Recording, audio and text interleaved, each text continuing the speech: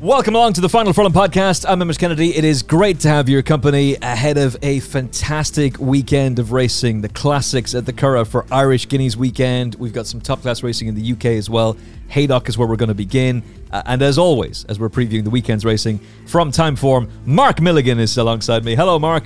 Hello, Emmett. It's good to be here again. Once again, I seem to apologise every week for this, but my voice is still not up to the standard one would expect. Having become very ill 3 weeks ago, I'm still suffering the after effects of this dreaded virus, cold, whatever it was I had. So, again, apologies if my voice starts to wane at any point. I have got copious amounts of fluid next to me to drink on demand. Let me tell you something. I'm just so disappointed in you.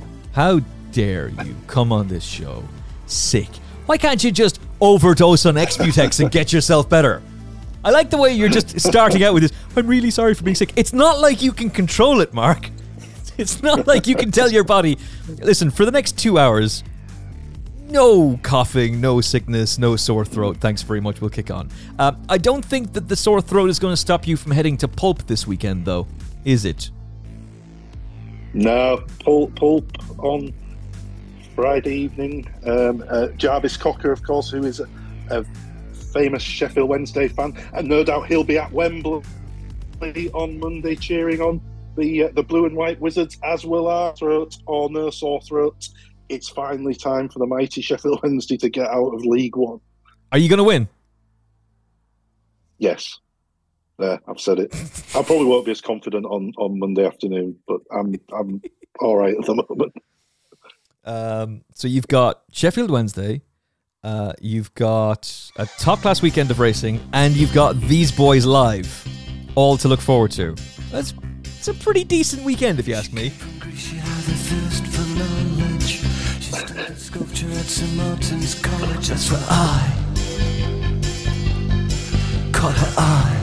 Speaking of catching someone's eye, we've got a guest on the show who I'm sure is going to have a huge say on what's going to happen over the weekend's racing. Welcome back to the Final Furlong podcast, Kate Harrington. Thank you very much, Emmett. Sun is shining. You all set for a huge weekend? Yes, really looking forward to it finally. The rain has eventually stopped in Ireland and we finally got some good ground, and our Guineas hopes for the weekend, they've been waiting for the good ground all spring and it hasn't materialised. We mightn't have had the prep races we wanted with them, but it's great now that they've finally got it, and let's hope we've got them there spot on. Well, the Yard is in tremendous form. 5 winners in the last 2 weeks, including Gimme the Beat Boys, who's going to go in the 6 furlong gain Marble Hill Stakes. It's a race you won in 2017 with Beauty Amigo. How has he come out of his debut win? Yes, he's come out of that very, very well. To be honest, whenever I look back on that race, I still question how the hell did he win the race, because he had a lot to do with a furlong to go, and as soon as he met the rising ground at Navan, which was the best of the ground, the driest of the ground that day, he took off. So I'm really excited to see this horse on a bit of real good ground. It hasn't been too long since his race in Navan, and we've just kept him ticking over. He did a nice breeze with Shane on Tuesday, and Olivia breezed him there this morning. She was very, very happy with him, and he's got a nice draw in number 3. And he'd been an unrunner on suitable ground, soft ground, on 2 previous starts, but it was basically soft ground the other day. Were you just forced into getting him out with a view to getting him ready for this weekend?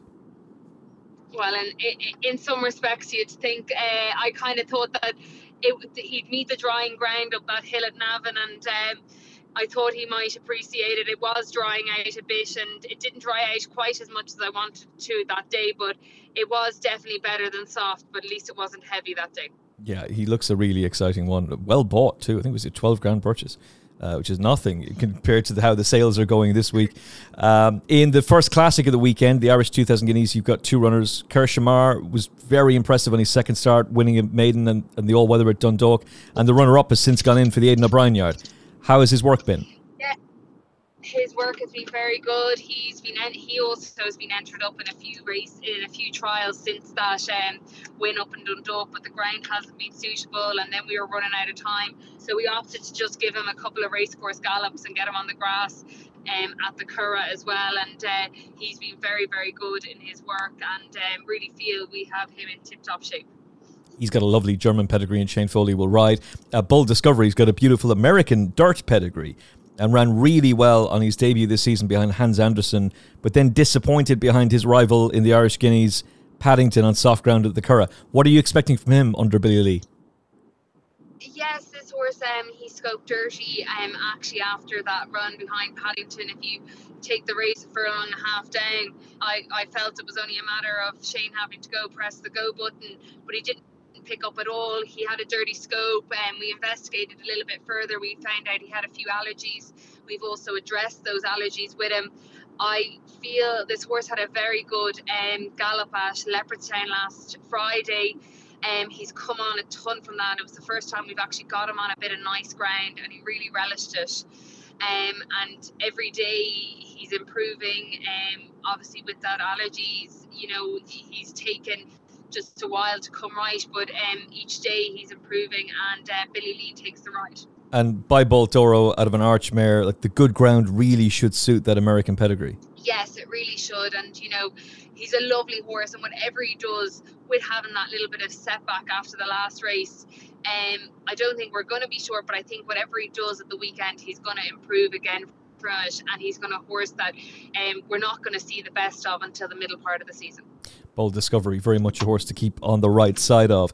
You won the 1,000 Guineas in 2018, and this year you've got Eternal Silence from Moyglaire, a daughter of Warfront. She's a maiden, but she ran an absolute blinder in the Moyglaire, went third behind the favourite and second favourite. How are you feeling about her preparation for the 1,000 Guineas? Yes, a bit like Curragh Shamar. We've had this filly entered up in a few maidens throughout the spring, and the ground just didn't come right for her, and she's a filly that we've been dying to get on quick ground and be with that pedigree, the Warfront or the Archmare. She's gonna keep on. She's gonna really see the best of her when she gets to the good ground. Her preparation's been faultless. We just couldn't get the ground right for her. There was no point running in a maiden on heavy ground and tearing the heart out of her, where we know she has the ability. So it would be the fairy tale story if she could go break her maiden in a classic. And she ran on really well once she faced the hill at the Curragh on just her third start in Group 1 company. And this distance of a mile is going to really suit her as well. Yeah, I feel it really will suit her. Very happy with her. Shane's been delighted with her work. She did a breeze at the Curragh yesterday. The one thing I just hope she's not going to, she could be a little bit fresh on Sunday, but I feel she's going there 110%.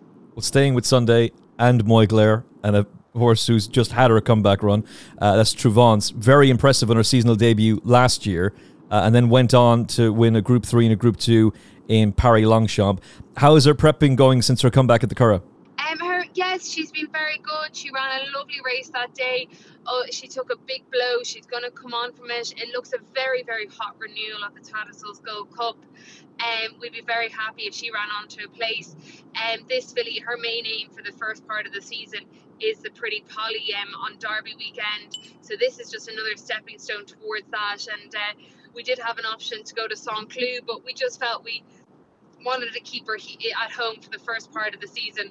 And then potentially after the Pretty Polly, we'll go travelling with her. She has a few entries in Germany, in France, and it's all about trying to pick up that elusive. She's won a Group 3, she's won a Group 2, and trying to get that Group 1. But I'm not sure it will be. She'll have to do a serious career best for it to be at the weekend, but it's a stepping stone towards the Pretty Polly on Derby weekend. We'll keep that in mind, and it is looking like the hottest Tattersalls Gold Cup for some time, so we're looking forward to that for sure. Finally, you've got Pivotal Trigger, who won a Galway maiden and was third, beaten only a length in a Paris Longchamp Group 3 last year, making his 3-year-old comeback in the Gallinule Stakes. Yes, we have him in that.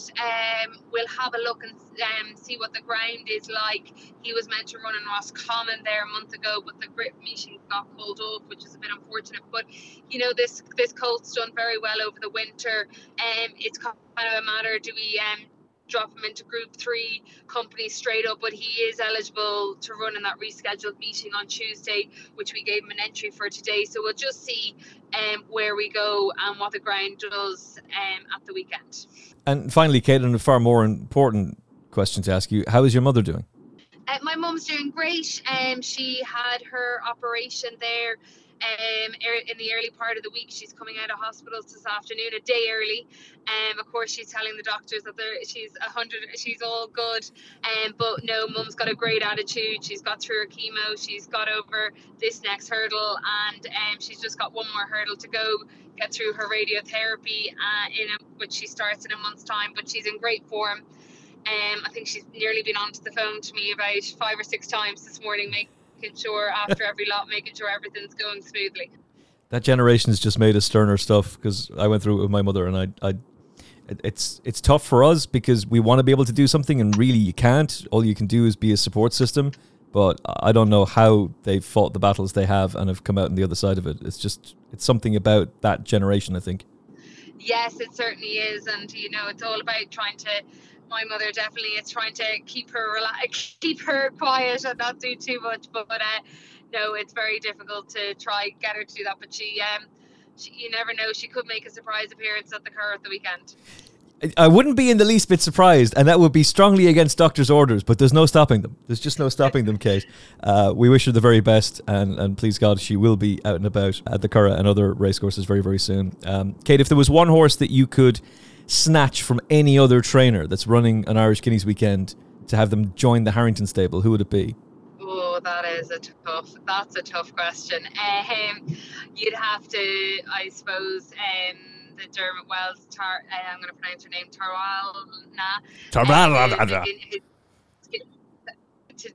the Guineas Hope. She was very unlucky in the English Guineas. You'd love to be going into the weekend with her, but I wouldn't trade Eternal Silence either. You'll notice something about how I'm pronouncing her name on the show this weekend. I'm basically just saying the favourite in the 1,000 Guineas. It's just the simplest way of doing it, Kate. Yeah. Simplest way of doing it. But I did notice that you were still quite bullish about your Moyglare horse, Eternal Silence, as well. So we'll very much keep that in mind. Kate, best of luck for the weekend. And please God, we'll be talking to you ahead of Royal Ascot about more winners to come.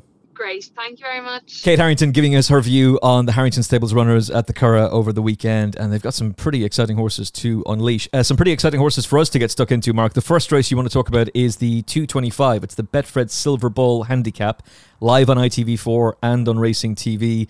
And in this race, you're going back to the same source who produced a horse in this race that you were unbelievably bullish about, and time disclosed that you were correct, because the horse would go on to prove himself to be a group horse in the handicap, but unfortunately not on this particular day. But you think this is going to be rectified tomorrow? Yeah, Mighty Ulysses last year in this particular race. It might even have been my final Furlong podcast debut. I think it was. If I remember rightly. And like you say, I was very, very bullish about Mighty Ulysses. Unfortunately, he didn't have the best ride on the day from Benoit de la Sayette. I'm not going to criticise Benoit de la Sayette too much because he's a tremendous jockey. But Curragh, representing the same trainer, Jonathan Thady Gosden, different ownership and a different jockey, Frankie Dettori, is on board for the Silver Bowl handicap here. And Curragh has been mightily impressive on his last 2 starts, Newcastle and Newmarket. It's fair to say he hasn't beaten a lot in either of them, but the style in which he's done it suggests this son of Frankel. I've had him down for the last month or two for group races. I thought that was where he was going to be heading.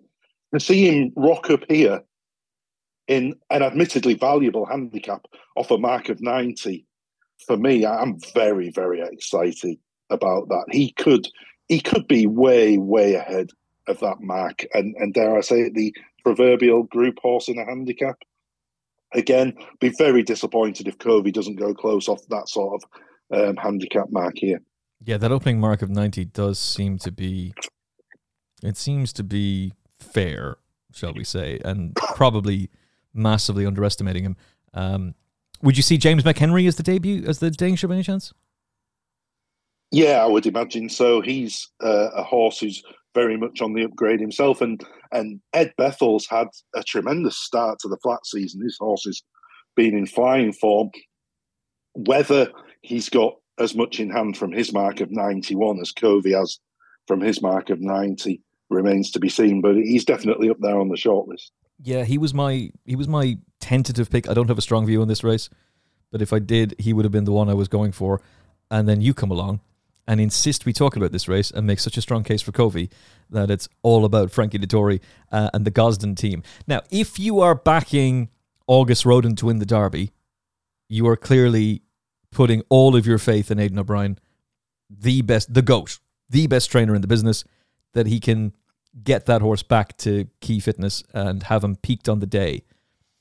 Well, you'll get a fair good indication of August Rodin's ability to do that with 3 horses that Aidan O'Brien is going to run this weekend. Little Big Bear has to turn around a 24-length last defeat in the Irish, in the 2,000 guineas in the Sandy Lane Stakes. We'll talk about him in a second. Meditate was lapped in the 1,000 guineas. She comes out and has to try to rebuild. And Luxembourg was fairly underwhelming on his comeback. And he'll be going for Group 1 company as well. So this will tell you how if these horses are able to come back and win, then maybe he can do the same thing in the Derby. But it'll be an interesting comparison to make. Little Big Bear is the one we'll begin with. He's now a strong favourite for the Betfred Nifty 50 Sandy Lane Stakes Group 2. Frankie Dettori is going to ride. Obviously, Frankie's had great success with Aidan O'Brien on the few occasions where they've actually teamed up together.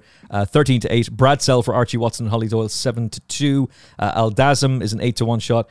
And Cold Case, 5-1 for Carl Burke and Clifford Lee. Is Little Big Bear going to get back into the winner's enclosure in the Sandy Lane Stakes, Mark Milligan? Well, he should do if he rocks up with the sort of form he was showing as a juvenile, shouldn't he? He was way ahead of everything else as a 2-year-old. He ended up being Timeform's top-rated 2-year-old of the season. On official ratings, he's got £10 and more in hand of this field. I think we can put a line through the Guineas run. He was reported to have returned lame there, so I think he had a plausible excuse. Interesting that they've decided to drop back to sprinting, because we were both of the opinion that we'd like to have seen him have another go at a mile, weren't we? But well, I thought they were going to do that because he wasn't in the Greenlands. We said this only, Sunday? That maybe, I kid you not, as soon as that podcast went live, the Aidan O'Brien fan site tweeted, Little Big Bear goes to Haydock for the sprint. I'm like, oh, crap. I thought we had it all fixed. There might very well be a reason as to why they're not going for the Irish 2,000 guineas, and it might be because of who's going to represent them. But we'll come back to that in a few minutes. I am surprised that they haven't rolled the dice with them again over a mile. It's very quick to just draw the conclusion that, he's a sprinter and that's it. But they did kind of intimate that last year. Like, there were similar quotes from Aidan to when George Washington was going for the 2,000 guineas. Like, I'll believe it when I see it, if he can get a mile. And those kind of things. And Blackbeard has been retired. So the natural sprinter in the yard isn't necessarily there. I still think the Antarctic can be a big player in the Commonwealth Cup, but this is interesting.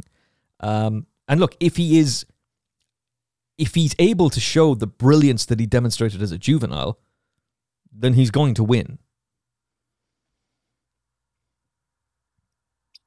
Yeah, I think you're absolutely spot on. That's the if, though, isn't it? It's whether you're prepared to take the chance on him at what's a relatively short price. Now, for me, I'm more than happy to write off that Newmarket run. The ground was bad.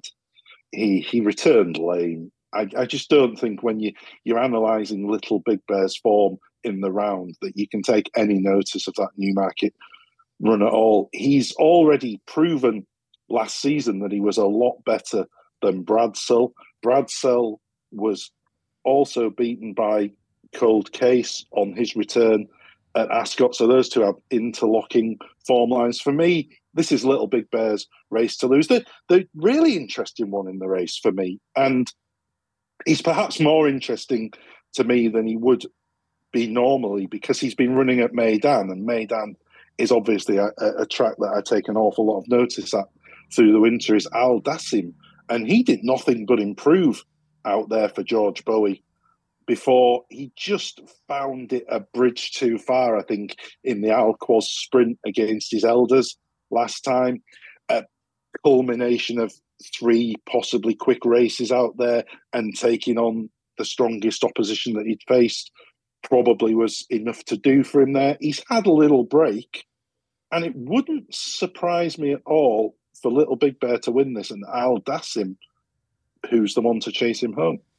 I was really disappointed with him at mid-end that day. He just looked as though there were a lot of things in his favour, and it didn't happen for him.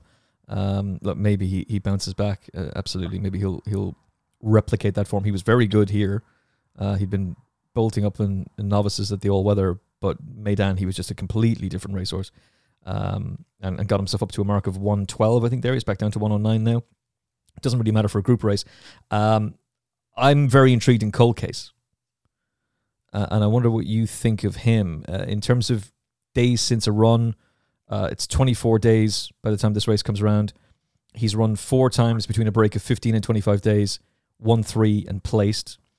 He's raced once on good to firm ground. That was his debut. He was only beaten the neck in a 4-runner race, and he did it really nicely on his comeback. He progressed very nicely the whole way through as a juvenile, but that was a career best effort in his comeback in a Group 3 for his 3-year-old debut at Ascot.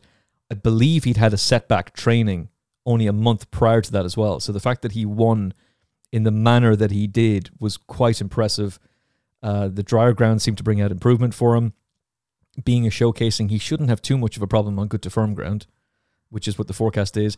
And Carl Burke has won this race twice in the last 5 years, including with Quiet Reflection, who went on to win the Commonwealth Cup for him. So he would need to improve on what he's done so far to get to Little Big Bear's level. But if Little Big Bear is still a little bit rusty, or if, God forbid, he just hasn't trained on, which I don't think is the case, then I think Cold Case could be the one to really put it up to him. And at 5-1, I think that's a reasonable each way alternative. And it's probably the way I'm going to go. As much as I really like Little Big Bear, I don't know if I want to be getting stuck into him at 13-8. Whereas a progressive young sprinter who's coming forward, representing a really talented trainer, I think at 5-1, Cold Case might be the way I'll go here. What do you make of his prospects? I think he's interesting because although he won on his reappearance in that pavilion at Ascot, he still looked a little bit rusty himself, didn't he? He didn't look like he was going to win, certainly about over a furlong out, but he found plenty for pressure, didn't he? And managed to get on top. I think he'll come on again for that run. We've got him on a rating of 110. I think there's scope for him to improve beyond that. But at the same time, obviously had Bradsell back in third in that Ascot race. I think Bradsell shaped very much there as if he was in need of the runs. I imagine he'll get closer to Cold Case this time. Look, it's like you say, isn't it, that he needs to improve to get to Little Big Bear's level. But we're talking a level that Little Big Bear was achieving last season. And for all the excuses at Newmarket, he's still got to go out and prove he's the same horse, hasn't he? For what it's worth, I think he will. But it remains to be seen. Yep. I would love to see Little Big Bear bounce back. I think it would be tremendously exciting if we've got him as a hot favourite for the Commonwealth Cup, and then what he can do in the sprinting division later in the season, the July Cup and onwards. Do you want to take 13-8? Like the 5-2 during the week really interested me. Did I take advantage of that 5-2? Did I insert colourful language? So I just look, if he was to drift Saturday morning, Saturday afternoon, which might very well happen, then yeah, all systems go. But at the prices, I'll side with Cold Case. Is Al Dassim your each way alternative? Yeah, I would say so. I think Little Big Bear will win, but anyone who wants to throw in Al Dassim each way with the dead 8, or even in a straight forecast, certainly you don't want to be sleeping on him. I think he's a better horse than he showed at Maidan last time. Yeah. Oh, for sure he is. Absolutely he is. Just whether or not he can bounce back at Haydock. You think he can? I'm with Cold Case, and we're both very much afraid of Little Big Bear. The Flying Five, Betfred Temple Stakes Group 2. Who do you like here as we see the return of the Platinum Queen after being bought for an absolute fortune? Dramatised, royal acclaim, number of really talented horses here. Who do you like, Mark? Yeah, it's interesting, I think, because we've got certainly towards the head of the betting, 2 3-year-old fillies, haven't we, in the Platinum Queen and Dramatized, who were they were really, really good sprinting 2-year-olds, weren't they? For me, I'm not absolutely convinced I want to be with a 3-year-old filly at this time of year against grizzled old sprinters, even at this sort of level. And the Platinum Queen, she has to carry penalty as well. So as a 3-year-old filly, she's only getting, for instance, if you look at Twilight Calls, she's only getting £6 off Twilight Calls, who's 2 years older than her, and he's a bigger, stronger horse. And he was unlucky in this race last year, and he'll be my selection to go one better. Now, I have to confess, I wasn't particularly enamoured with his comeback run at Newmarket last time, but we've seen it numerous times since that Newmarket Guineas meeting. The ground was just a mess, wasn't it, that weekend? Let's be perfectly honest. They cocked up. The ground was a mess. And we've seen lots of horses come out since then and run really well and put poor efforts at Newmarket on that ground behind them. Twilight Calls was unlucky in this race last year. He should have beaten Kingsley and he got into a bit of trouble, finished off really well. He then finished second to the Aussie Buzzsaw Nature Strip, didn't he, in the King's Stand? That, for me, is the single best piece of form in this entire race. And if he reproduces that, he'll take plenty of stopping here, I think. Okay, Twilight Calls for you, Conor Beasley, on board for Henry Candy. I very much agree with you. I think a lot of these horses having their comeback run, the likes of Dramatized and the Platinum Queen, and Royal Acclaim for that matter, this might just be a tricky race for their comeback against horses who are battle-hardened and race-fit. And the one that I was really drawn to was Live the Dream for Adam Weston and Sean Curragh. I don't think Adam has trained a winner at Haydock yet. Now, he hasn't had many runners there, but this fella can do it for him. Yard's been in good form. I think he's operating at 18%, is that right? Yeah, 11 runners, 2 winners in the last couple of days. The trainer-jockey combination is 25%. He's a bit of a rocket, this fella. I mean, that's clearly something that applies to the Platinum Queen, but this guy is as well. And he's been improving steadily the whole way through. And yeah, he came unstuck last time at Newmarket, but we've just talked about how bad the ground was that day. I suspect it was an awful lot worse than the official soft ground that he won on at Pontefract the time before. I thought he did really well to get as close as he did under the circumstances. They retain big plans for him, and rightly so. And I think there's a lot to like about him coming into this race, particularly the price. We're getting a very, very fair price of about 9-1. I really like his prospects there. I'm not in love with the draw. It's not terrible. It's not like you can't win from that stall, but I would prefer a lower draw. I think the profitable win from 12 a few years ago, Batash. Well, Batash was Batash, in fairness, but it tends to be. It's not a brilliant draw, but we're getting a fair price to overcome that. And at 9-1, I'll roll the dice with him. Live the Dream for the 3:30 at Haydock. I believe we've got one more in the UK. York, the William Hill Bronte Cup Filly Stakes Group 3. Take it away. No pressure. Is this going to be a John and Thady Gosden special here? Yeah, I think it is. Mimic You. I think her Ascot run last time behind Emily Upjohn was just a bit of a write-off. Prior to that, she'd been really good in the Park Hill Stakes at Doncaster, beating Ashada by nearly 3 lengths. She's got plenty in hand of these on ratings, be that official ratings, time form ratings. Look, she's going to represent no value whatsoever.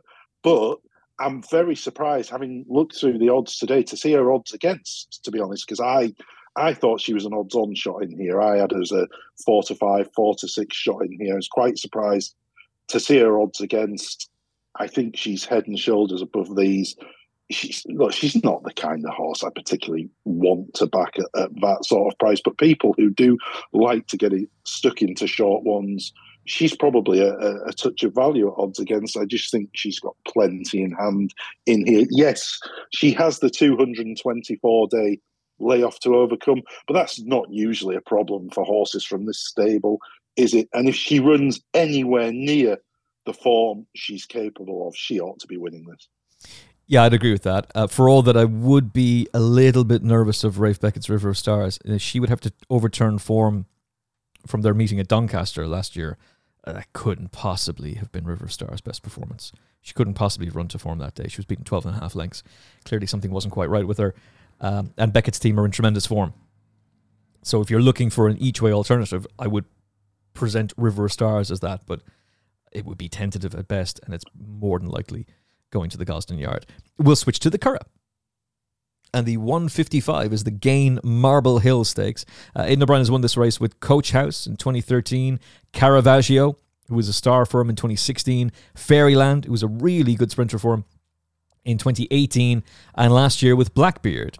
But he is going up against a very expensive acquisition from the Paddy Toomey Yard, and a horse that you and I were really impressed with in Cork, winning on soft to heavy ground, and that's Noche Magica, who did it really, really well that day, going up against, at the time, a highly touted Aidan O'Brien runner. Wasn't it Alabama? Yeah, it was. He'd been all the rage after a stable tour and bombed out. Is this going to be heading to the Paddy Toomey Yard, or will it be one of the two Aidan O'Brien runners, one of whom is a very expensive acquisition, both by No Nay Never? Yeah, it's often tricky going against Aidan O'Brien in these kind of races, and we're still early season, aren't we? 2-year-old races, and he's got a couple of No Nay Nevers in there, Democracy and His Majesty. But as you've already pointed out, Noche Magica was so impressive on his debut at Cork, wasn't he? Look, he's going to have different ground to encounter. We were just talking off air beforehand, weren't we, about how you were saying how nice the weather is over in Ireland at the moment. So the ground is going to be on the quick side, I would say, which very different to the heavy ground he encountered at Cork on debut. But look, he was very impressive that day. The clock also backed up what he did. The time figure was a good one. I think both of the Aidan O'Brien colts have got to step forward on what they did on debut to get close to him. But, you know, they're trained by Aidan O'Brien, so they're going to do that, aren't they? You know, even when these horses from Ballydoyle win on debut, you know that they're generally going to come forward again from their debuts. Democracy appears to be the choice of Ryan Moore. Wayne Lawden's on His Majesty. Not a lot between them in the betting. And this is a really, really good race, I think. A really good early season 2-year-old race. But for me, I was impressed with what Noche Magica did on debut. Backed up by the clock, he'd be the one for me.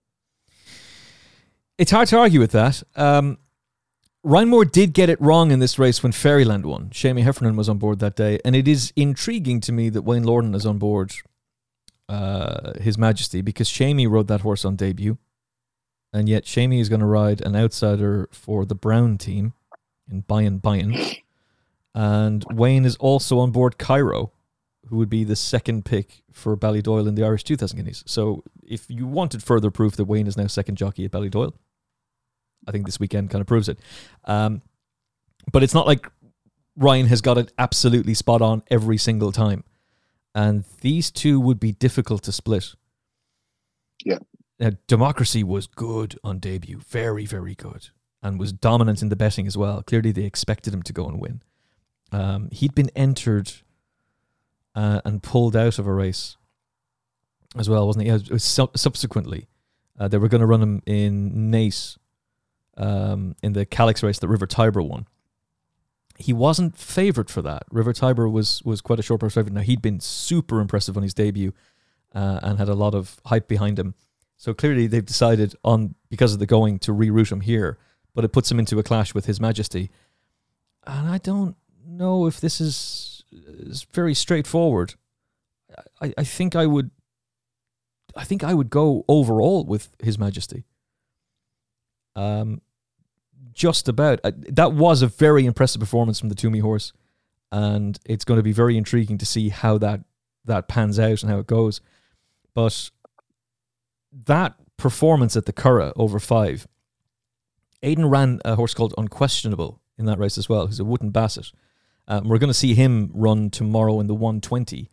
So the form is going to be tested beforehand. He's stepping up to 6 furlongs. There's a couple in there. There's one that you're going to like. There's a Justify out of Together Forever called City of Troy. Yeah.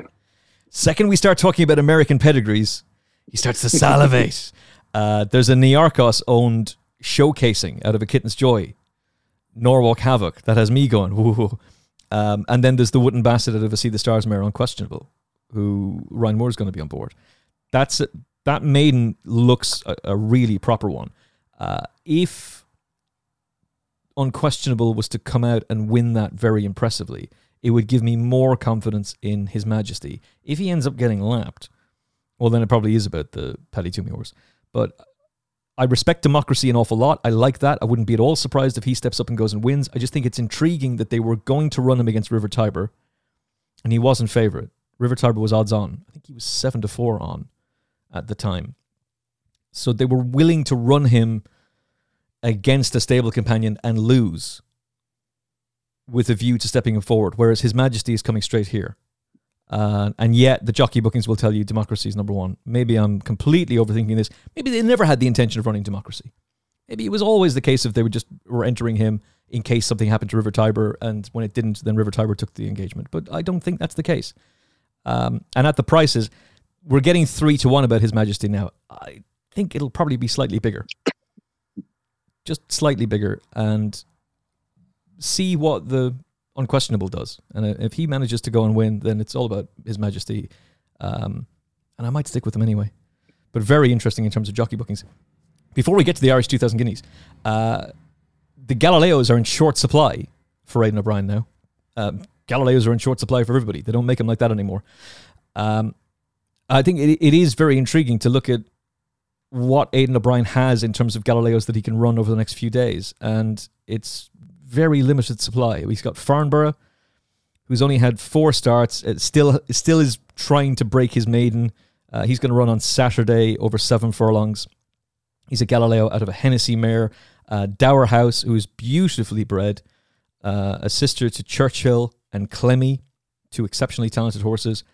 She will be tilting at windmills, essentially, in the 1,000 guineas. Jackie O also goes in the 1,000 guineas. She's also beautifully bred. She's a full brother to Line of Duty, the Breeders' Cup Juvenile Turf winner for Charlie Appleby a few years ago. And she ran well on her second start after winning on debut. It's all coming pretty late to her. High Chiefess is going to go over 10 furlongs. She's a Galileo out of a Kodiak mare. And then the Sub-Zero, who runs tonight, Galileo out of Dabber as a mare. I thought he ran really well at Leopardstown at the beginning of the season, and should step forward and go and win tonight. But it is just intriguing that Galileo was such a dominant stallion, and obviously Aidan had great success with him. And Johnny Ward was making an interesting observation, which I strongly disagree with Rishi Prasad the other day, where he was saying that maybe Aidan's dominance was in relation to the fact that he had all the best Galileos, and now he doesn't anymore, and so maybe he's not going to be as dominant as he once was. I like Johnny an awful lot, and I think he's got some fantastic takes on racing. I really don't agree with that one, though. I'm intrigued to see who the next super stallion is going to be. Obviously, we've had Sadler's Wells, Galileo. I mean, where would your money be at the moment if you were punting on the next super stallion? I suppose the next super stallion is Frankel, but who's the next super stallion in terms of Coolmore? And who's going to be the Coolmore super stallion that they rely on? Like Donnacha's got a Galileo and Proud and Regal in the Irish 2,000 guineas at the weekend. I think No Name Ever is an obvious candidate, but there's a problem with him. And it's similar to all the investment they made in Stormcat back in the day. You're not going to get a Derby winner, a King George winner when it was a prestigious race. You're not going to get an Arc winner by No Name Ever. And if you do, it's going to be heavily influenced by stamina on the dam side. So who is the stallion that's going to step up and be the Galileo for Coolmore? I don't know. I mean, it's possibly staring us in the face with Camelot. Very interested to see what Luxembourg does over the weekend. Maybe Camelot is starting to get there. Some would argue he already is. I think No Nay Never in general, Wootton Bassett is going to be hugely important going forward. And I would argue that Camelot is probably the one that has the potential to be the really high-class middle-distance stallion going forward, for all that he's pretty well established at this point. What about yourself? Yeah, it's Camelot's going to be up there, isn't he? Certainly in Coolmore terms. I think the lads, I think they'd be desperate to get a really, really top-class son of Frankel, wouldn't they? And get one of those off to stud and try and continue that Galileo line through Frankel himself. I think, for me, that's where they'll be putting most of their eggs over the next few years. I noticed they've been trying to get more and more Dubawis as well, haven't they? Over the last couple of years. They've been experimenting in general. Like they're putting a lot of. Yeah. We didn't even mention Justify, by the way, and he really should be the one that we're mentioning an awful lot, because does Justify strike you as a stallion who will produce a Derby winner at Epsom and an Arc winner going forward? I honestly don't know. Just going back a couple of years and listening to Bob Baffert. Now, we've berated Bob, haven't we? Jesus Christ. I got as recently as just a few days. Yeah, dope to the bloody eyeballs. Allegedly! When Justify was strutting his stuff on the track, and obviously he's a Triple Crown winner on dirt, Bob Baffert was quoted as saying he thought Justify could be every bit as good on turf as he was on dirt. Now, whether that's part of the Coolmore hype machine, having the fact that they'd already bought into him, I think. Had they bought into him at that point? But I think they had, from memory, but I can't remember exactly. But I do remember Baffert quoting as saying that he thought Justify could be every bit as good on turf as he was on dirt. The problem is, when you've got a Triple Crown winner on dirt nowadays in America, you don't run them on turf. That's just not happening. Yeah. It's not like the days of Secretariat, who ran on both turf and dirt. If I was to put my neck on the block and say, will Justify become an elite turf sire capable of siring Arc winners and Derby winners, I'd have to say no, probably, at this point. But we'll wait and see. I don't think Coolmore had him at that point, you know. They might have acquired his stud rights, but I don't think they'd actually fully bought into him when he completed the Triple Crown. All right. But I'm willing to be corrected on that. It wouldn't be the first time I'm wrong, and it won't be the last. But he's probably the one that we should talk about a little bit more, and we're going to have Elena on the show in a couple of weeks' time to talk about the current bloodstock situation. We'll do it after the Derby, because we'll have some of the Breeze Up sales and a few of the other big bloodstock sales will have taken place then, and we'll also have a good idea of what's going on with the classics and what the division is currently looking like. But John Magner's comments about Justify during the COVID lockdown in Australia, when he did a Zoom presentation to the breeders and bloodstock agents and key owners over there, it was really telling. And he was saying, we are sending all our best mares. Any mare that is eligible to go to Justify is going to Justify. And I was going down through the list of Aidan O'Brien's horses in training for a project the other day. You remember they had like heavily invested in Warfront. Like any mare that was eligible to go to Warfront was going there. There's very few Warfronts at Ballydoyle now. Yeah. They've moved away, and it's not that they've moved away from the line. It's that it's sons of Warfront are now going to the mares who are eligible. But what they're doing is there's no Galileo anymore. You still could breed to Warfront, but instead what they're doing is they're sending those mares to Justify, to Dubawi. They've taken them to Japan to Lord Canula when they could, Deep Impact, and a number of other stallions. Obviously, he's no longer with us. So they've really changed things up in terms of the type of stallion they're going for. And they are obviously trying to promote their own stallions as well and use them. But I think to send as many as they have, as many high-quality mares to Justify as they have, and continuing to go back to them, you don't take that risk unless you think it's going to pay off. And John Magner tends to know the right place to drill for oil. He tends to know the right place to set up a mine to get gold when it comes to bloodstock. So maybe Justify is the one that will do it and that we should pay a little bit more attention to. But it's a fascinating subplot to it because Johnny is right. Galileo was there and was incredibly influential for Coolmore for a very, very long time. But he was influential for a lot of trainers. And his absence changes the game. And Frankels are a different type. It's a different mentality with the progeny of Frankel. They act in a different way. They're a little bit more highly strung than Galileo's were. But the same can be said about Nona and Evers and how highly strung they are.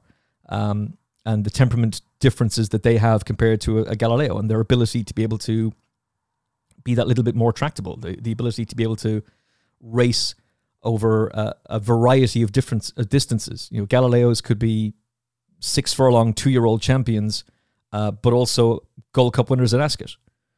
You're not getting a Gold Cup winner at Ascot by Nona and Ever. You're probably not going to get an Ascot Gold Cup winner by Justify, but you might get an ARC winner by him. So it's going to be fascinating. It's going to be really, really fascinating. And this tangent was brought to you by Coolmore Stud. Yeah, sorry. Send your mare to 10 sovereigns now. I kind of sent us off a bit on that tangent. No, that was all me, son. Wasn't paid by the lads. Also, I'm being I'm being reminded by Trish to tell everybody who the real superstar stallion is, and that it's an absolute disgrace that I didn't. Wait a second, where's he gone? Oh no!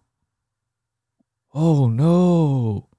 Don't tell me I'm learning about breaking news on the show that probably happened about a year ago that I don't know about. Where the hell is Highland Reel gone?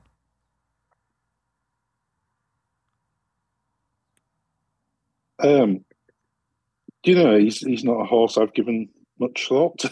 How dare you? How bloody dare you? Briefly, St. Mark's Basilica is going to be interesting. I'm excited to see what his progeny does.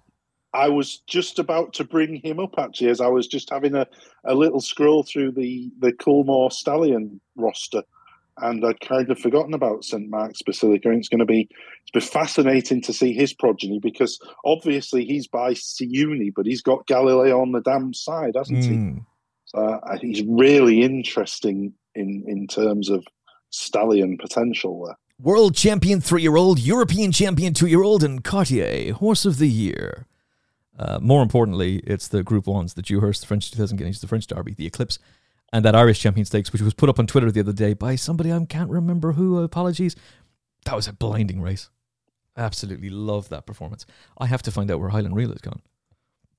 I presume he's just been loaned out, or some deal has been done. Oh God, he's gone to Japan. Breeders' Cup winner Highland Reel to stand in Japan in 2023. The 7-time Group 1 winner and Aidan O'Brien's all-time money-winning earner goes to Hokkaido Stud next season. Okay. All right. Well, Japanese bloodstock is absolutely thriving, and they're getting all the best stallions these days. Isn't that where Poetic Flare went? Poetic Flare and Siskin from the Irish Champion Stakes all went. Well, Siskin wasn't in the Irish Champion Stakes, but he ran that same year. He's gone to Japan, and Poetic Flare has gone to Japan as well. Interesting times. Okay, back on track. Greenland Stakes. So this is the race that we thought Little Big Bear was going to go for. They've decided to go to Haydock instead, and it means that Art Power is your favourite at 2-1. It's going to be a British invasion and looks as though it's set for export. Garris for Charlie Hills with Ryan Moore booked 9-4. Michael O'Callaghan, who I know is busy at the Breeze Up sales this week. Colin Keane on board Twilight Jet, who's a very talented horse in his day and was really good at Nace this time last year. beating New York City, who was an old favourite of ours on the podcast. Who do you like, Mark Milligan? I like Twilight Jet. He certainly wouldn't be the first horse we've seen who was very, very precocious as a 2-year-old and then hit a sort of wall as a 3-year-old. And he goes well fresh, which is key, isn't it? Mm-hmm. He won at Nace on his comeback last season. I think he had excuses for both his 2 runs after that at Ascot. In the Diamond Jubilee, or was it? Oh no, sorry, Commonwealth Cup. Commonwealth Cup, where he finished last to Perfect Power. I think he scoped badly that day, and in the July Cup after that, I think he just ended up on the wrong side. To be honest, I just don't think that race panned out particularly well for him. I think both of those runs were a write-off, perhaps a bit concerning that we haven't seen him since then, but his record fresh kind of makes up for that for me. Look, this isn't a strong Group 2 race, not by any stretch of the imagination. I don't think Art Power is quite the horse he was. Garris is a bit below the level of elite sprinters. I thought he kind of fell in an abandon that wasn't a particularly good race last time. I think both of those are there to be taken off, and at the current prices, I'd more than be willing to be Twilight Jet. Yeah, I struggled to get to grips with this race, quite frankly. I went around and around with Art Power, Garris, and Twilight Jet, and I think that the simple solution is go with you and Twilight Jet, because he's pretty solid, and he's a very fair price as well, at around about 5-1. Listed race 305 over a mile 4. Did we drop this race from the running order, and am I mentioning it by mistake? No, because I've got a bit of a fancy in here, so we can run through it briefly. Let's go, Mark Milligan. Let's go, because this is one that I am intrigued to hear who you like in. Yeah. Now, I was going through this because I've written a full column, which will be online this afternoon, on Saturday's Curragh races, and this is one of the races that I featured in that column. And when I was going through it this morning, Attillion of Joseph O'Brien's and Run for Oscar were both towards the head of the market, but I think there's doubts over both of them. Attillion has not been with Joseph O'Brien very long. She was with David Menuisier. She ran poorly in a listed race at Cork on her first start for the Joseph O'Brien yard. She was even money. She finished last of 11. I think also she's at her best with a little bit of dig in the ground, so conditions may not be ideal. Also, Run for Oscar. Look, we're going to have relatively quick ground this weekend. I don't want to be with Run for Oscar towards the head of the market in a listed race over a mile and a half. And I think Johnny Murtaugh's Mashur will just end up being too quick for them. I think he's just got too much of a turn of foot for them. He disappointed a little bit on heavy ground in the Irish Cambridge on his comeback, but that was over a mile. I think he's better over further. He won at Cork over 10 furlongs last time. He's got to step up another 2 furlongs this time, and he's done that once before, and that was in the Duke of Edinburgh at Royal Ascot last year. But I don't think he was right that day. He was beaten 40-odd lengths. He can't have been right. For me, I think he'll stay a mile and a half. He's got Monsieur on the dam side of his pedigree, gets speed from the Kingman side of his pedigree. I'm very keen on Mashur in here. I think conditions will be perfect for him, and I think he'll just do them for a turn of foot. I like it. I particularly like the 4-1 that we're getting about him as well. Ben Cohen, Johnny Murtaugh, Johnny's horses are running well too. Let's go. Irish 2,000 guineas. Tattersalls, Irish 2,000 guineas. We've got Royal Scotsman, who's been supplemented for the race and is the 2-1 favourite. Jamie Spencer rides in place of Jim Crowley for Paul and Oliver Cole, and is the 2-1 favourite. High Royal, Oisin Murphy, and Kevin Ryan bids to prove that was no fluke in the 2,000 guineas when he was runner-up to Caldine, 9-2 and on the drift. Proud and Regal has been supported today, a 7-1 shot. I was pretty underwhelmed with his comeback run. Higher up in the betting is Paddington for Aidan O'Brien and Ryan Moore. Pop quiz, hot shot. What year did Aidan O'Brien last win the Irish 2,000 guineas? Now I can answer this straight away because I wrote about this in my column earlier. 2017, Churchill. Well done. Well done, sir. Nicely played. The two Harrington horses that Kate talked to us about earlier on, Bold Discovery, Billy Lee on board, and Shamar with Shane Foley on board. And she seemed positive enough about their chances while expecting both to improve, particularly Bold Discovery. But at least he gets his ground. Aidan O'Brien's team is rounded off by Cairo, who Wayne Lorden will ride, and Shamey's on board Age of Kings, who's been bitterly disappointing. I had high hopes for that fella in the Coventry last year. It didn't quite come off, but his form has been okay since. He was only beaten a length and a quarter behind Chartage and a length and a half by Proud and Regal last time out, but it wouldn't be good enough in the context of this race. Who is going to win the Tattersalls Irish 2,000 guineas? Mark Milligan. Paddington. Let's go! Move on. I really like Paddington in here. Look, he's got to improve to beat the likes of Royal Scotsman and High Royal, but he's done absolutely nothing wrong to date, has he? He's won a maiden, he's won a handicap, he's won a listed race last time, he's progressed each time, and yes, we've got to go back 6 years to find Aidan O'Brien winning this race, but I really like Paddington's progressive profile. Royal Scotsman sets the standard, and I think there's an argument to say that he should have been second behind Chaldean last time at Newmarket and might even have gone close to winning if he'd had a better run through. Didn't do his chances any good that day by taking a really fierce grip. I think the switch to Jamie Spencer will help in that regard because Spencer should be able to get him switched off. Royal Scotsman absolutely sets the standard, but he's not a world beater for me. I'm yet to be convinced about High Royal. Was it greenness that caused him to hang at Newmarket, or is there just something in there that makes him a little bit less than straightforward? I think there might be a quirk.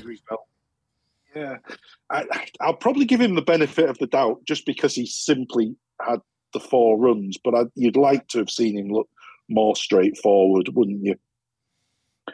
Yeah. I think Royal Scotsman and High Royal set a good standard. I don't think it's an insurmountable standard, and it's a standard I think Paddington can bridge. So I was more than happy to put him up in here. I'm delighted to hear you say that because I really like this horse's chances as well. And look, he needs to improve on what he's done so far. There's absolutely no question about that.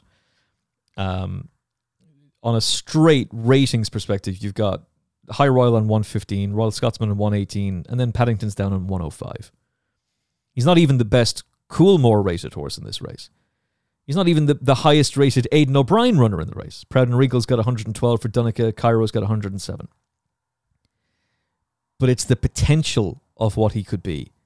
And I would take on board the fact that he has a high head carriage, and that's not going to be very aesthetically pleasing for everybody. There's an argument about how much improvement is there to come in the context of how he's been winning his races, but I would make the argument that handicap win at the start of the season, he only just did enough, and I think he only just did enough against Drumroll, his stable companion the other day as well. But even on that, plenty of people will look at him and say, well, that's how many Aidan O'Brien Classic winners ran in a handicap 2 starts before they rolled into a Classic? Not many. But were they supposed to just pass up that opportunity of winning a handicap with him, with the rating he'd been given? He went in there for a mark in 97. I'm pretty sure he was a pretty decent price the night before. I'm pretty sure the early prices were around 9-4. They might have even been 5-2. He was thumped in the overnight prices to 5-4, and then drifted on track to 6-4 and won quite well. I covered him for TalkSport on his debut at Ascot, and he was all at sea. He hated the undulations of the track. He looked green as grass, and it was really unusual for an Aidan O'Brien juvenile to head over to the UK for their debut and be that green. But But boy, did he show the benefit of it in his next start at the Curragh when he absolutely bolted up. And I really like what he's done so far. And the way they've talked about him in terms of what the plans were, he was heading to the French 2,000 guineas. Aidan had talked about we could see him as an Irish or French guineas horse, but I think he said French first and French Derby horse. That was the agenda that he was going for. Well, here he rocks up to the Irish 2,000 guineas. He's probably going to go to the French Derby afterwards. You've got a trainer who's won this race 7 times. Yes, he hasn't won it for the last 6 years, but I think he's got a really strong prospects here, and particularly in an open renewal. I had Dennis Coakley on the show a few weeks ago after the Guineas, and he nominated the Derby for Royal Scotsman. He wanted to see him go up in trip, and I'm sure he would be fairly bullish about him this weekend, the fact that the connections have decided to supplement him and come here. And maybe this is a simple one. Maybe we should just be sticking with him, taking the view that, look, the performance is there for you. He was a very consistent horse last season. His form tied in really well with Caldine. He was second in a Dewhurst, third in a 2,000 Guineas. He's blindingly obvious. Shouldn't we all just back him? There's something about that horse that I just don't quite trust, and I can't tell you what it is. But there's something about him that just doesn't appeal to me at 2-1. I don't believe High Royal's performance in the 2,000 Guineas. That ground was awful. I think he benefited from a really clever ride from Oisin Murphy, and the horse did terrifically well to get as close as he did. Clearly he has ability, but is he going to back it up at the Curragh on good ground? I'm not so sure. And I think good ground will bring about improvement in Paddington. I think the Siuni has the potential to be much better on this surface. He's been restricted to... It was good ground at Ascot when he bombed out, so you could certainly argue that he's not going to like this surface at all. And his 3 runs subsequently have been yielding soft, heavy, soft. What makes you think he's going to be good on good ground? I think it was the undulations at Ascot that caught him out. I don't think it was the ground. And I'm trusting him to be much better here. Aidan O'Brien's first domestic turf winner of the season was Paddington. I think he'll be his first classic winner of the year as well. 4-1. Let's go. Anything else that catches your eye in that race? No, not particularly. No, I felt that this was between the top 2 in the betting because they represent the strongest form lines, and Paddington, who for me is the only one out of the rest who's got the potential to be an awful lot better than he's shown. The rest, I think they're all pretty much of a muchness. I don't think this is a particularly strong renewal, to be honest, and I'll be disappointed if Paddington can't at least make the first 3 and perhaps improve past Royal Scotsman. Like you said, we could just be missing the blindingly obvious, couldn't we? Royal Scotsman, the horse with the best form wins the race kind of thing. But at the risk of going all Brian Meehan, it's not 1991, is it? Oh my God! It was the last when Paul Cole used to train classic winners. Oh, I'm joking, God. Paul. I'm joking, Paul. If you're listening, I don't want to get myself in trouble with yet another trainer. Blacklisted by Richard Hannon, blacklisted by Brian Meehan, and now blacklisted by the Coles. Because in this day and age, you can't express an opinion or have a bit of crack. God forbid you'd have a bit of crack on a podcast where we're talking about racing and trying to big up the sport and have a bit of fun. Oh, how dare you, Milligan! So offensive. I'm offended for them. Yeah, I'm just going to shut up. Oh dear. No, I would hope people have listened to enough of me now to know that when I come out with stuff like that, my tongue is very, very firmly lodged in the cheek. Yeah, I'll tell you what. There's plenty of people who don't do it tongue in cheek, and you're not that kind. You're not malicious, so you're having the crack. And if you can't take a joke, well, then I don't know what to say to you. I do wonder about Kate's horse, Curragh. I like that performance at Dundalk. It was a surprising win because he'd been bitterly disappointing on his debut at the Curragh, but apparently the homework had been very good. And he defied a big old drift in the market to beat Unless. Unless has come out and won since. It's a big step up. but Kate was saying how well the horse is working, and they seem very happy with him. I'm not saying he can win it, but I think he could go close. And from the purpose of doing a reverse forecast in here, I'm going to do a straight forecast, Paddington and Curragh. If you're a regular listener to the show, you'll know how highly I regarded Proud and Regal last year. And I was delighted to see him win a Group 1 in France at the end of the season. His form tied in with Al Rifa, who would have been a dominant favourite here had they gone for the race. And obviously he's on the sidelines, or is at least skipping this race. I was alarmed to hear Jane Mangan talk about his physique, how he's just a tiny little thing and there's not a whole lot of scope. And this was before the Irish Derby trial, which used to be the Derrinstown Stud Derby trial, but is now just Derby Trial Stakes, when Jessica Harrington's horse came out and won. Now, the positive is he was well backed. He was very heavily supported. And clearly they thought he was going to run an awful lot better than he actually did. It's disappointing that he didn't quite find as much as was expected. Dunica's horses are running well. And maybe this trip will suit him better. But I wouldn't have had him down as an Irish Guineas runner. I would have had him down as a Derby runner. And yet they're taking a step back in distance with him. And combine that with Jane's assessment of him in the parade ring, that he just lacks scope. Was quite diminutive compared to his rivals. And that's exactly how he looked in the race as well. Like, you compare him and his physique to Jessica Harrington's horse. They're like different species. So I think this could be an open enough race. And I wouldn't be at all surprised if it's an Irish 1-2. Is Curragh a player? Because that couldn't possibly have been his true running in Dubai. And we didn't back him. Neither of us backed him. But we had talked about him quite extensively last year with a view to the Breeders' Cup. Is this the race where if he was to roll off in front, could he just stay there potentially and do battle with Paddington towards the end? Yeah, it's possible. And I think despite being sired by Quality Road, there's an argument to say that Curragh's best performance has been on turf as opposed to either on the all-weather at Dundalk, or certainly you can scrub off that Maidan run where he just didn't, for whatever reason, he just didn't seem to handle it at all. And without wanting to go into too much depth, there's an awful lot that goes into being effective on dirt other than just pedigree. And I think the fact that he'd never trained on dirt and hadn't ever raced on dirt, and I think the whole thing just caught him out there, didn't it? So I think you can just strike a line through that Maidan run. For me, his best performance has come on turf in that Killavullen at Leopardstown last season. He's Galileo on the dam side, isn't he? So, yeah, there's plenty of turf influence there. Yeah, there's a possibility he could be better than we've already seen getting back on turf, which I think will suit him much better than the dirt did last time.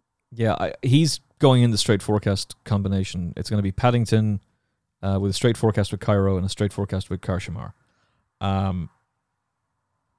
I can see him outrunning his odds and running a huge race. Again, like on this side of the world, he was sent off 9-4 favourite for the UAE Derby. So there was huge betting confidence in him from Coolmore. And it just didn't quite happen on the day for him. And yeah, it probably was just the combination of the dirt and the step up in distance, and more than likely just the dirt. He just didn't take to it, full stop. If a horse is beaten 35 lengths, you just have to draw a line through it and to go, right, we'll come back another day. And his next start is a classic. He might not be good enough to win it, but he could certainly be good enough to be involved in the places. So look, we're going for a Coolmore win. Aidan O'Brien back in the winner's enclosure. Paddington. I'll go with Curragh in the straight forecast, and I'll mix in Curragh as well. Massive confidence in Paddington. Who's your straight forecast? Paddington to win Royal Scotsman second for me. Okay. Boo! Boo! The third favourite beats the favourite. Come no on, prizes Milligan. for originality. Come on, Milligan. You can do better. We get a blinding Tattersalls Gold Cup on the Sunday, 2:45 on RTE. Is this on ITV? No, it's not. Okay.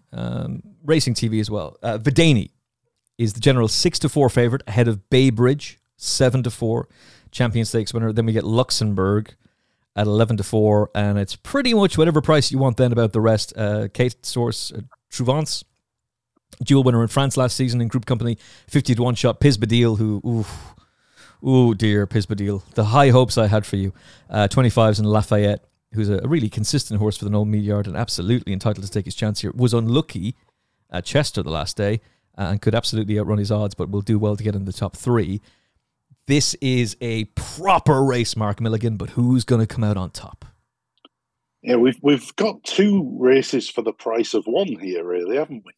Got Vidani, Baybridge and Luxembourg, who should be in a race of their own, and Lafayette, Pisbadil and Trevenance, who will presumably be fighting out for 4th place. Look, there's very little, certainly on form and in ratings terms, between Vidani, Baybridge and Luxembourg. I think on their day, any one of those 3 could win this. And for me, it was a simple enough choice in that I can't split the 3 really on form terms. So I'm just going to go with the horse that's the biggest price of the 3. And for me, that's Luxembourg. He's already beaten Vidani. Now, we have to quantify that, don't we, by saying that in the Irish Champion Stakes last season, Vidani didn't have a great trip, did he? Got into a bit of trouble. Would probably have been close between the 2 if he'd got a run. Baybridge finished ahead of Vidani when they both made their comebacks in France last time. Vidani finished ahead of Baybridge in the Coral Eclipse last time. We've got Luxembourg, who's finished ahead of Vidani. Do you see where I'm going here? There's basically nothing between these 3 for me. I'm quite happy to strike a line through Luxembourg's comeback run. I thought he looked very, very rusty that day. I thought they'd left plenty to work on. I think he'll leave that well behind. It was just a simple enough choice for me. Just go with the one who's the biggest price of the 3, and that's Luxembourg. Ruby Walsh was on duty for Racing TV with Gary O'Brien that day, and he put out the warnings about Luxembourg. He could not have spelled it out any clearer that Luxembourg didn't look right in the paddock, had a ton of condition on him, and just looked a bit leery, and that he was clearly going to need the run. And that's exactly how he ran. I think if you hadn't heard those comments, and then you're watching the race on your phone, or you're just watching a replay on Racing TV very quickly afterwards, you'd be unbelievably disappointed with him and think, oh God, is this fella ever going to be what he was last year? But the context of the comments from Ruby Walsh put a different spin on things. And he ran that blinder in the 2000 Guineas last year behind the ill-fated Curragh, and his comeback was the Royal Whip, and he was pretty underwhelming there as well. Now, he won, but he was underwhelming in that. And the whole point that Aidan O'Brien was making when I interviewed him afterwards was, look, we weren't training him for the Royal Whip. We're training him for the Irish Champion Stakes and the Arc.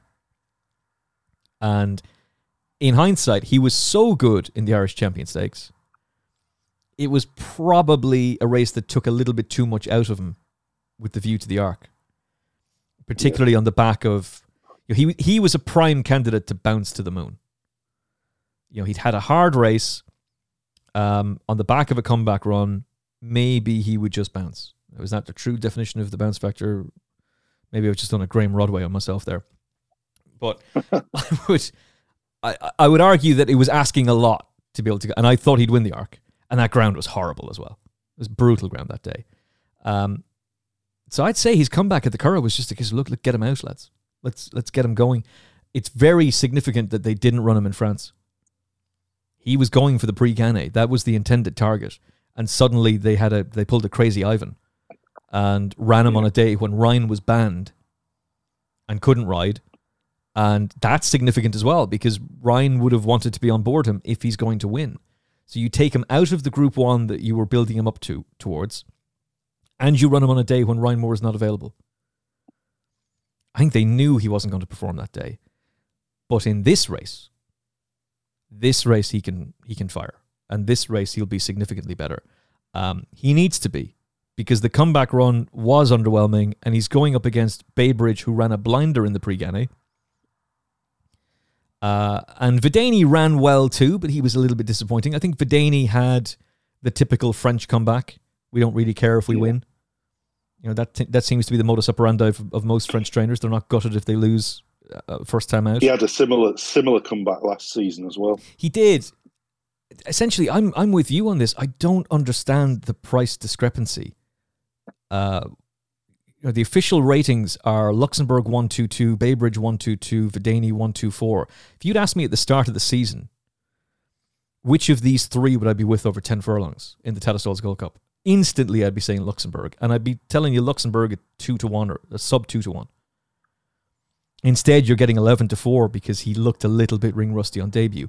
But Ruby Walsh warned us all. Not today, folks. Not today. So I would trust Luxembourg. I would trust the O'Brien team to have Luxembourg back, and I think this will be an important one to get on the CV. Interestingly, I remember the days when Coolmore used to farm this race, the Black Sam Bellamy days, and he drifted from 3-1 out to 6-1 and won by 10 lengths. It's not really that race for them anymore. They've won it 3 times in the last 10 years. Magical was a superstar. Lancaster Bomber was okay. They haven't targeted it with their elites in the past or in the last 10 years. And even when they do, sometimes they need the run. So they've treated this race differently to previous seasons. But I think Luxembourg will win. I have great belief in this horse. I have great faith in him for the season. And I'm very excited about what he can do. And I think he'll be back on track here. And the 11-4 is just too big. Vidaney has to improve from his Group 1 comeback. I'm sure he will. Baybridge, we interviewed James Savage doing a Sir Michael Stout stable tour a few weeks ago, and he reported him to be in great form. They were very confident about France, but that he would come on for it. I think Baybridge is the danger. I think it's going to be Luxembourg and Baybridge with Vidaney third, and I would take on board everything you said about how unlucky he was in the Irish Champion Stakes. Still think when the gaps appeared, he didn't quicken up in the way that you would have expected him to. So it's a simple matter of price. And 11-4 Luxembourg. Let's go. Is the Aga Khan going to be in the winner's enclosure with the Tattersall's Irish 1,000 guineas? We've got Tahira, a dominant favourite, but 7-4 on is the most recent price that we've seen. And it's gone even shorter. 9-4 on she is now. Aidan O'Brien's Meditate, who was behind her in the Moiglair and then well behind her in the 1,000 guineas, 11-2.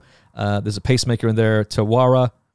For Dermot World, you would imagine 10s. Jackie O, 12-1, one of the few Galileos left for the Ballydoyle team. And Jessica Harrington's Eternal Silence, who ran very well behind Tahira and Meditate in the Moiglair. And Kate told you all about her prospects earlier on. Straight up with you, the Dermot World horse is going to take a lot of beating. But on the ground, I'm with Meditate. I suspected you would be. Your confidence behind Meditate is unwavering, isn't it? And it didn't do me any favours on Irish Champions Weekend. It did me no favours at Newmarket on the Champion Juveniles Weekend, or whatever they're calling that, Future Champions Weekend. But it served me really well at the Breeders' Cup and then slapped me in the face in the Guineas. I suppose there's an argument, isn't there? You yourself were just mentioning the bounce factor, weren't you? Tahira is backing up just 3 weeks after running eyeballs out in that was a proper race with Morge, wasn't it? Yeah. In the 1,000 guineas. Those fillies, they left it all out there, didn't they? The pair of them. And you'd have to say, for those people who are prepared to take the long odds on, you've got to be hoping that she's come out of that all right just 3 weeks later. She's the most likely winner, isn't she? Not telling anyone anything they don't already know. Would I necessarily back her at 1-2, 4-9, or whatever, given how hard she ran in the 1,000 guineas? Absolutely not. Wouldn't be the kind of bet I would even entertain getting interested in, for all that she's the most likely winner. I was interested in a filly that obviously you're very familiar with, Jackie O, in here. She's got to improve. She's got to improve markedly, hasn't she? But I think getting on better ground, I think she will improve. And for me, I thought she had an each way shot in here. She's a double figure price. She won on debut. She was beaten at a shortish price last time, but I think she still showed a little bit of inexperience there. She's obviously been passed over by Ryan Moore, but Jamie Heffernan is on board. I just thought she was interesting potentially from an each way angle, or if you can find the market without the favourite market. Yeah, that would definitely be an intriguing way of playing it. What does Tuesday, Empress Josephine, and Jackie O all have in common? Ooh. I think you've got me with that one. They all won the same maiden at Naas. Which is the race that Jackie O won on her debut. And they would all subsequently go on to run in the Irish 1,000 Guineas. Tuesday finished second before winning the Oaks. Yeah. Empress Josephine won, and now here comes Jackie O to try and follow up as well. I wasn't gutted by her defeat the last day. She lacked experience. It was a reasonably quick turnaround. It was disappointing that she was beaten, but I didn't lose all faith in her. And I think she retains an awful lot of potential and a lot of interest. I know some people are voicing concerns about Tahira's record or her ability to handle the ground. I would have no doubt about Tahira's ability to handle good ground at the weekend, possibly even good to firm. Because her sister had no problem with it. Her sister thrived on it, Tawarna. Not only one on good, but one on good to firm ground as well. So there's nothing about her, and a Siuni should be okay on it as well. I know that she was a Sharmadal, so you could argue that, but I mean, you write about racing every single day. Does a Siuni worry you on good to firm ground? No, it wouldn't bother me unduly. I don't see any reason why Tahira wouldn't be just as effective on decent ground. And she's Kate Cross on the dam side, and Kate Cross is a very good on quick ground. So there wouldn't be much in her pedigree that would put me off, definitely not. Yeah, Siuni's best son is St. Mark's Basilica, and he had no problem with good ground. So that's not the thing that would worry me. What would worry me about her is exactly what you talked about, the bounce factor.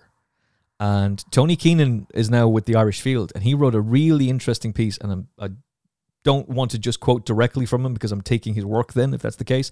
But he wrote about Dermot Wells' record with Group 1 class horses and quick turnarounds. Basically doesn't do it. It's very, very rare for him to do it. I think the example he gave was a horse who backed up at the Royal Meeting and managed to do it.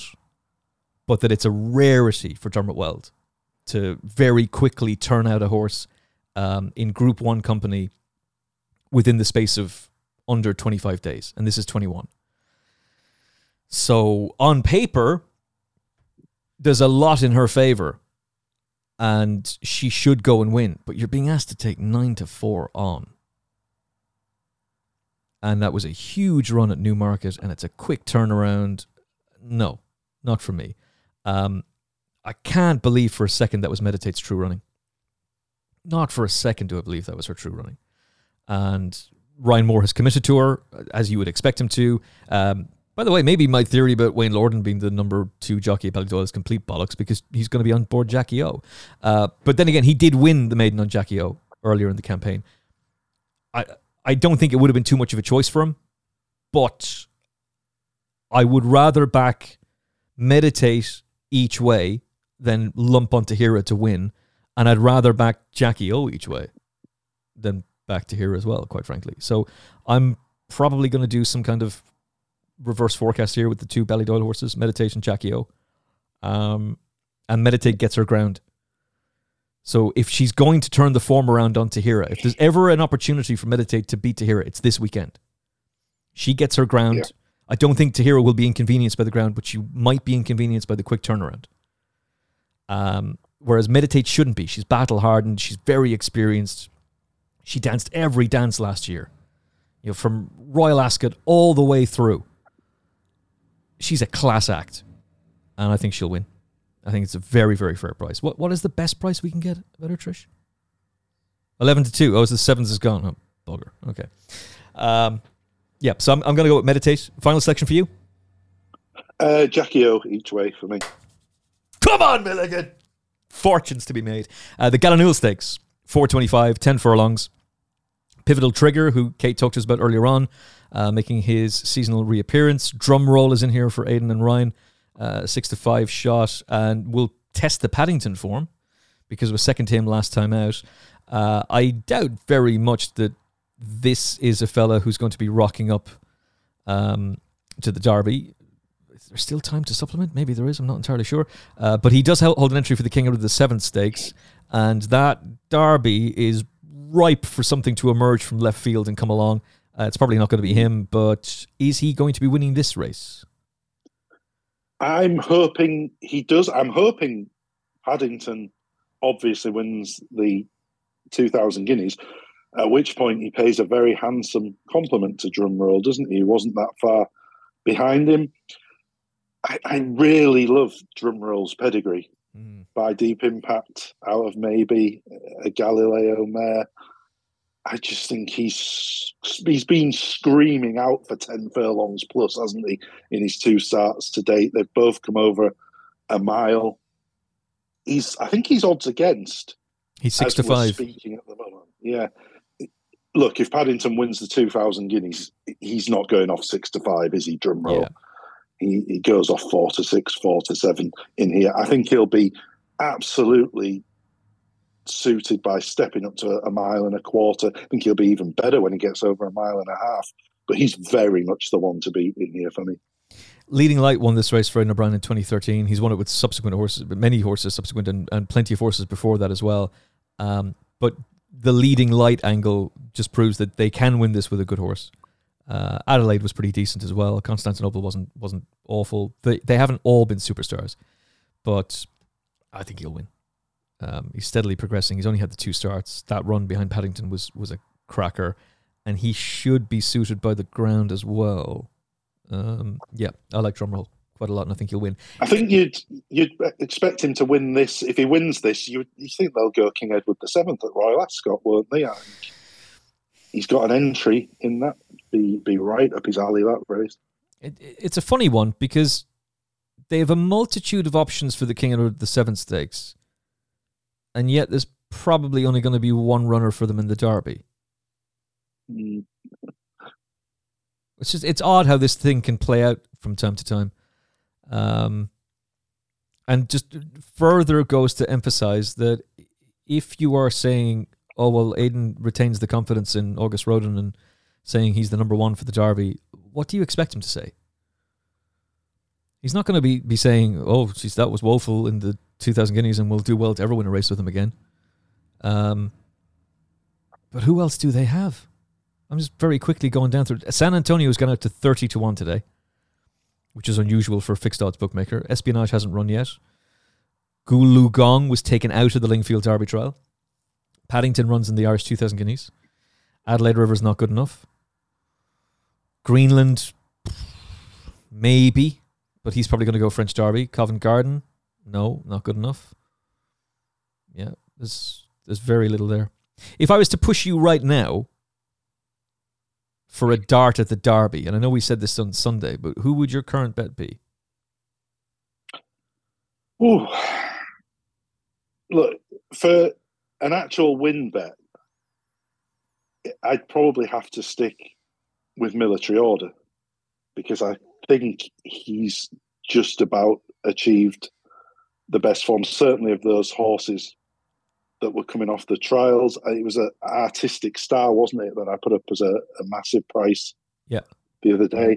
But I'd retain interest in Passenger if they supplement him as well, because I thought he was really unlucky in the Dante, and he probably should have won that. I couldn't recommend backing him at this stage, though, because he still needs to be supplemented. You were just mentioning the supplementation period. I don't think we've come to that yet, have we? So No. he could still be in there. But I have a feeling it's Wednesday. yeah. May 29th. If they Supplementaries, supplement May Passenger, 29th. I'm going to stick Monday. with him because I've got a lot of faith in this horse. And if Sir Michael Stout thinks it's the correct thing to do to supplement Passenger, then I'm not going to argue with him. I'm going to stick with the horse I put up on Sunday, Alder. And I'm going to go back him again because the 40s has disappeared. He's now best price 33s. And if you like August Rodin, and I'm not putting you off, hey, it benefits me if he wins. I'll be very happy if August Rodin goes and wins. But he's got form with him. I think he was... I thought San Antonio was good at Chester, but I thought Alder was just a little bit unlucky with the way he maybe was a little bit... not so much unbalanced, but he lost a position at a vital time, and then he hung left. And that's not ideal going to Epsom, but you're getting 33-1. And this has all the hallmarks of a Wings of Eagles, Serpentine, Adayar derby. Adayar was a big price that day and was an even bigger price in the morning. It's got all the hallmarks of a derby that's going to be blown to pieces. So I'll take a swing at something at a big price. All right, my man, let's get your best bet for the weekend for the final Fulham Podcast posse. Where are we getting the gravy? Oh, going to go all the way back to the start of the podcast and the 225 at Haydock Covey. GH and a H. Okay. I am going to give you a patent. This is the patent that I'm going to do. And I suggest that you do it too. Paddington. Meditate. Luxembourg. Let's go! All aboard the Ballydoyle gravy train. Happy days. And I seriously thought about making this a lucky 15, but I don't know if I trust Little Big Bear at his price. If Little Big Bear was to drift to a considerably bigger price than the one he is now, ironically enough, I might change my mind. As things stand, I would be with Cold Case in that race. And it might very well be a lucky 15, but I hope Little Big Bear bounces back, but the money's going to be on Cold Case. That's it. We are going to do a 10 to follow special next week. Jamie Benson returns to the final Furlong Podcast Towers, virtual towers that is. And so we'll break down the key horses to follow. Love 10 to follow. It's a great competition. It'll be a lot of fun, and Jamie's always welcome on the show. Always a great guest, some fantastic insights. And we'll have another guest along with us as well. So that's going to be a lot of fun. Looking forward to that. And more great content coming your way as well. We had Stuart Williams on the show yesterday. And the only reason we haven't released it yet is because the Huey Morrison show is doing so well. And Huey drops a lot of bombs in that podcast. Have you listened to the Huey Morrison podcast on the Final Four? He does drop a lot. He says it like it is, doesn't he? I like Huey. Got a lot of time for Huey. His comments about the BHA handicap system is fascinating. And particularly when I put it to him that, hold on a second, racing is about integrity. And I'm not accusing any British trainer or Irish trainer for that matter of this. I said, if Ronan McNally is getting thrown out of the sport for 10 plus years for an elaborate thing, but essentially running horses not to obtain best possible finishing position, if it's now an agreed upon and accepted practice amongst trainers, an unspoken truth, that in order to benefit from the handicap system, you have to run horses when they're not at their best, and you know they're not at the best, then how is that good for the integrity of the sport? And he went, well, it's not. It's not. No. But if you run them on their merits every single time, you're not going to have a yard. It's fascinating. And it's so multi-layered and so complex. And he just tells it like it is. And the best part about it was, as soon as we ended, he said, Julie Harrington is coming to my yard next week for the first time. Finally, she's going to arrive. He goes, no, I'm not so sure she'll turn up. I said, well, probably what will happen is she'll pull up to your yard with her speakers blaring this episode out so that you know that she knows that she's listened. But I absolutely love the guy. He speaks so, and I don't agree with everything that Hughie Morrison has to say. I don't agree with his stance on the fixture list, for example. That does need to be butchered. And Hughie, I'm paraphrasing here, but he doesn't agree with that. So, and that's a multi-layered, very complex issue, and we'll get into that as well. By the way, if you haven't seen Samantha Martin's thread on the fixture list, I highly recommend you have a look at it. She's broken down the changes to the fixture list and the plans within the BHA for it very, very eloquently. And she's a great asset to this sport. You know, to have a young woman like her who's so actively engaged in the sport, so excited by it, and willing to speak her mind, she's got a very bright future in this game. A really bright future, and she's wise beyond her years. So if you're looking for insight into it, have a look at that, but we'll be talking about it on the show next week as well. All right, from Mark Milligan, from myself, Emmett Kennedy, thank you so much for listening. Enjoy your weekend. Bring on the gravy. God bless.